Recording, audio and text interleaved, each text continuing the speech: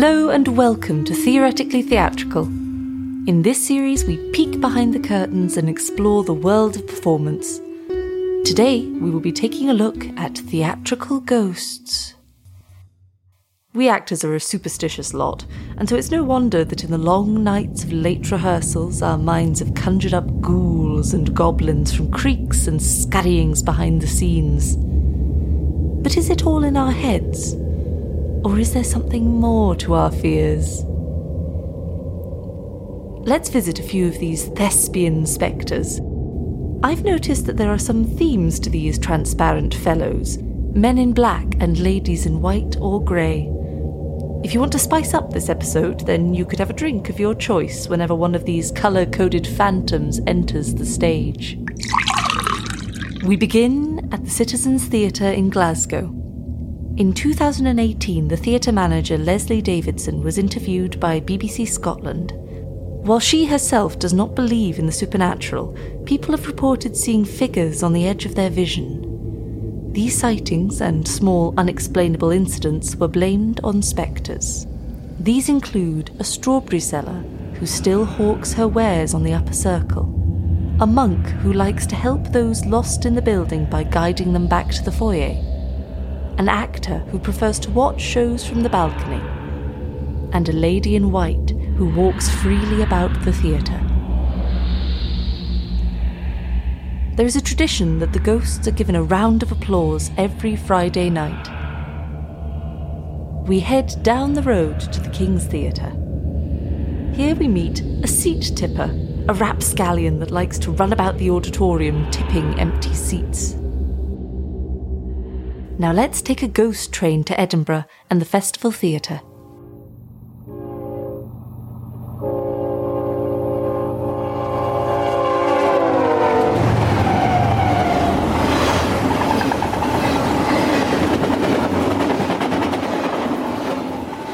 Here we meet the great Lafayette, a famous illusionist who died in a fire at the theatre. People often see his diamond rings glittering in dark corners.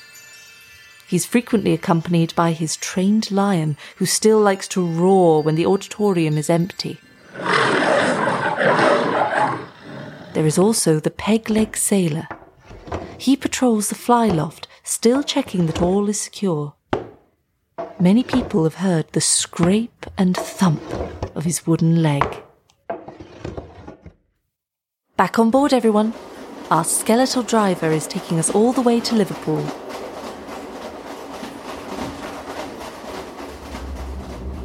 Our first stop is the Liverpool Playhouse. Their resident spectres include Elizabeth, a former cleaning lady who died after falling into the orchestra pit. She lingers in the gallery. Her favourite seat is A5, where she watches the comings and goings of the theatre. There is also the Grey Lady, who resembles a bold woman who came to the theatre alone, a very political gesture in the 1890s. She prefers to sip her coffee at the bar and watch the show from the nearby stalls. Their third phantom is a quiet gentleman in a frock coat. He makes his rounds of the stalls, apparently looking for his long-lost daughter, who ran away to the theatre. No time to linger. We have to hurry on for a brief visit to the royal court. This is home to Les the painter, a former caretaker and a well-established resident. Odd noises, knocked over and moved items are casually attributed to him, and he's very popular with actors and stagehands. Now our train wends its spooky way to London, where we shall disembark to visit the Theatre Royal, Drury Lane.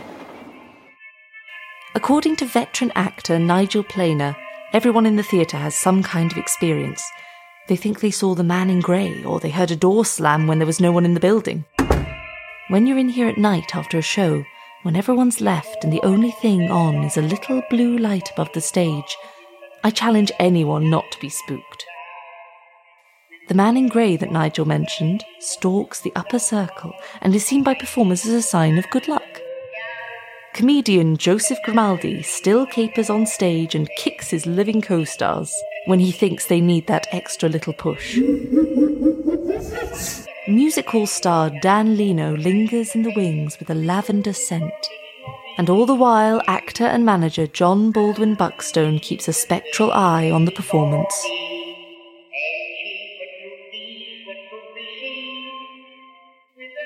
We mustn't outstay our welcome. We have an appointment at the Adelphi.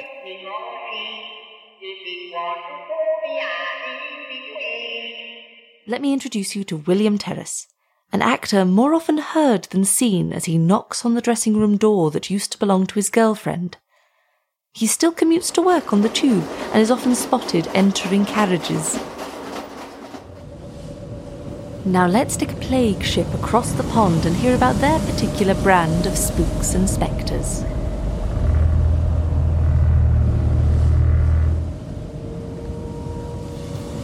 We'll be heading down Broadway, starting with the Belasco Theatre. David Belasco founded the theatre and produced more than 100 plays in it. He was so dedicated to it that he lived in the apartment above the theatre. It is said that he keeps a watchful eye on the place even after his death. On the opening nights of shows, he is often spotted watching the performance from a particular seat in the balcony. When he isn't assessing the performances, he returns to his old apartment and has been spotted there multiple times. Even though the physical elevator to the apartment has been removed, he seems to still use a personal phantom one, as staff have reported hearing the distinct rumble of an old elevator from the empty shaft.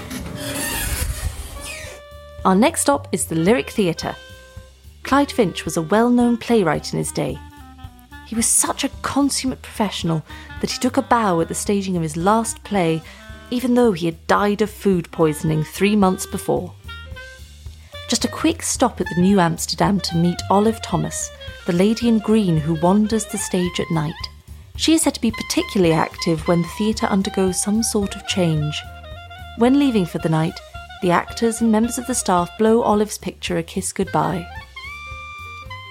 And finally to the Capitol Repertory Theatre. Here we meet a tall man in a long black coat and hat who makes odd noises in the wings and waits with actors before their cues. Surprisingly, he seems keen to listen to those who want to chat.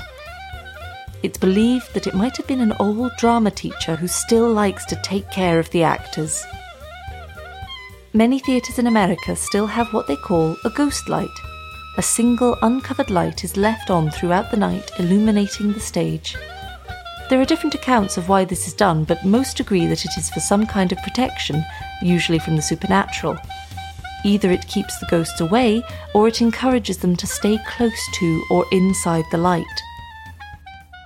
Of course, the West does not have a monopoly on theatrical spectres, but I have to save something for next year's tour.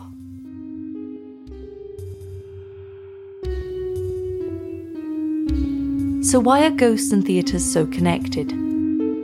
Iofi Monk asserts that for those that work in the theatre, ghost stories are a cultural commodity. It connects you to a theatrical history. It could also be seen as a rite of passage. By telling people the story, you secure your place in the community. Luckhurst and Morin tell us that every actor has a ghost story, just as all theatre spaces have their ghosts.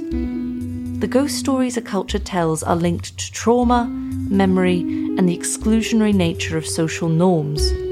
Theatre frequently explores these themes in ways that make us confront them. Performing these haunted memories can also bring insight and catharsis. By shaping what scares us, we codify it and make it understandable. After reading some of these stories, it strikes me that the majority are positive.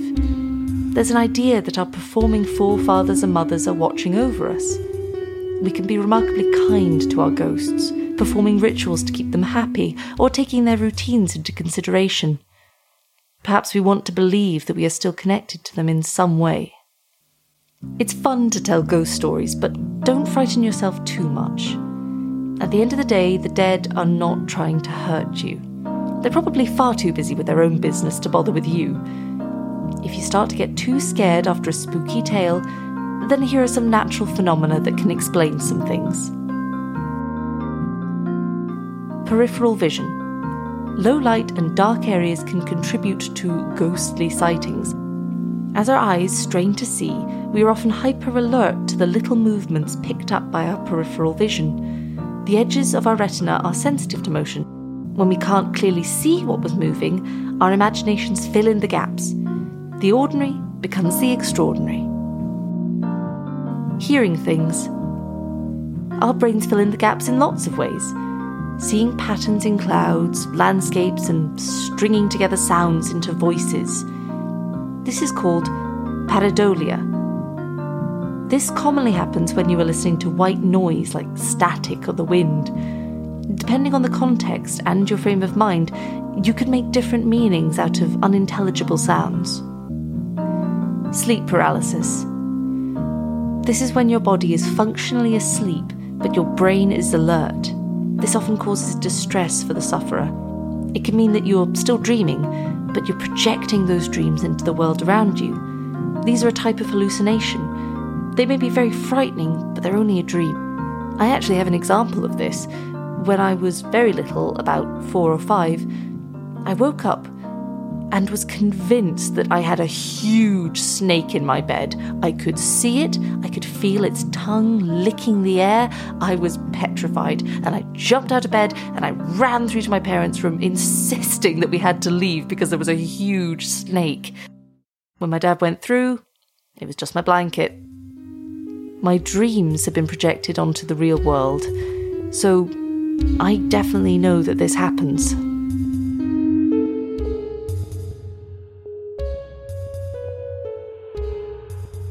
Nobody knows what happens after death, and there are lots of unexplainable things. Whether you believe in an afterlife or not, ghost stories can tell us a lot about our communities. So raise a glass to our performance ancestors and keep telling ghost stories. After all, ghosts are there to remind us of things we try to, but probably shouldn't, forget.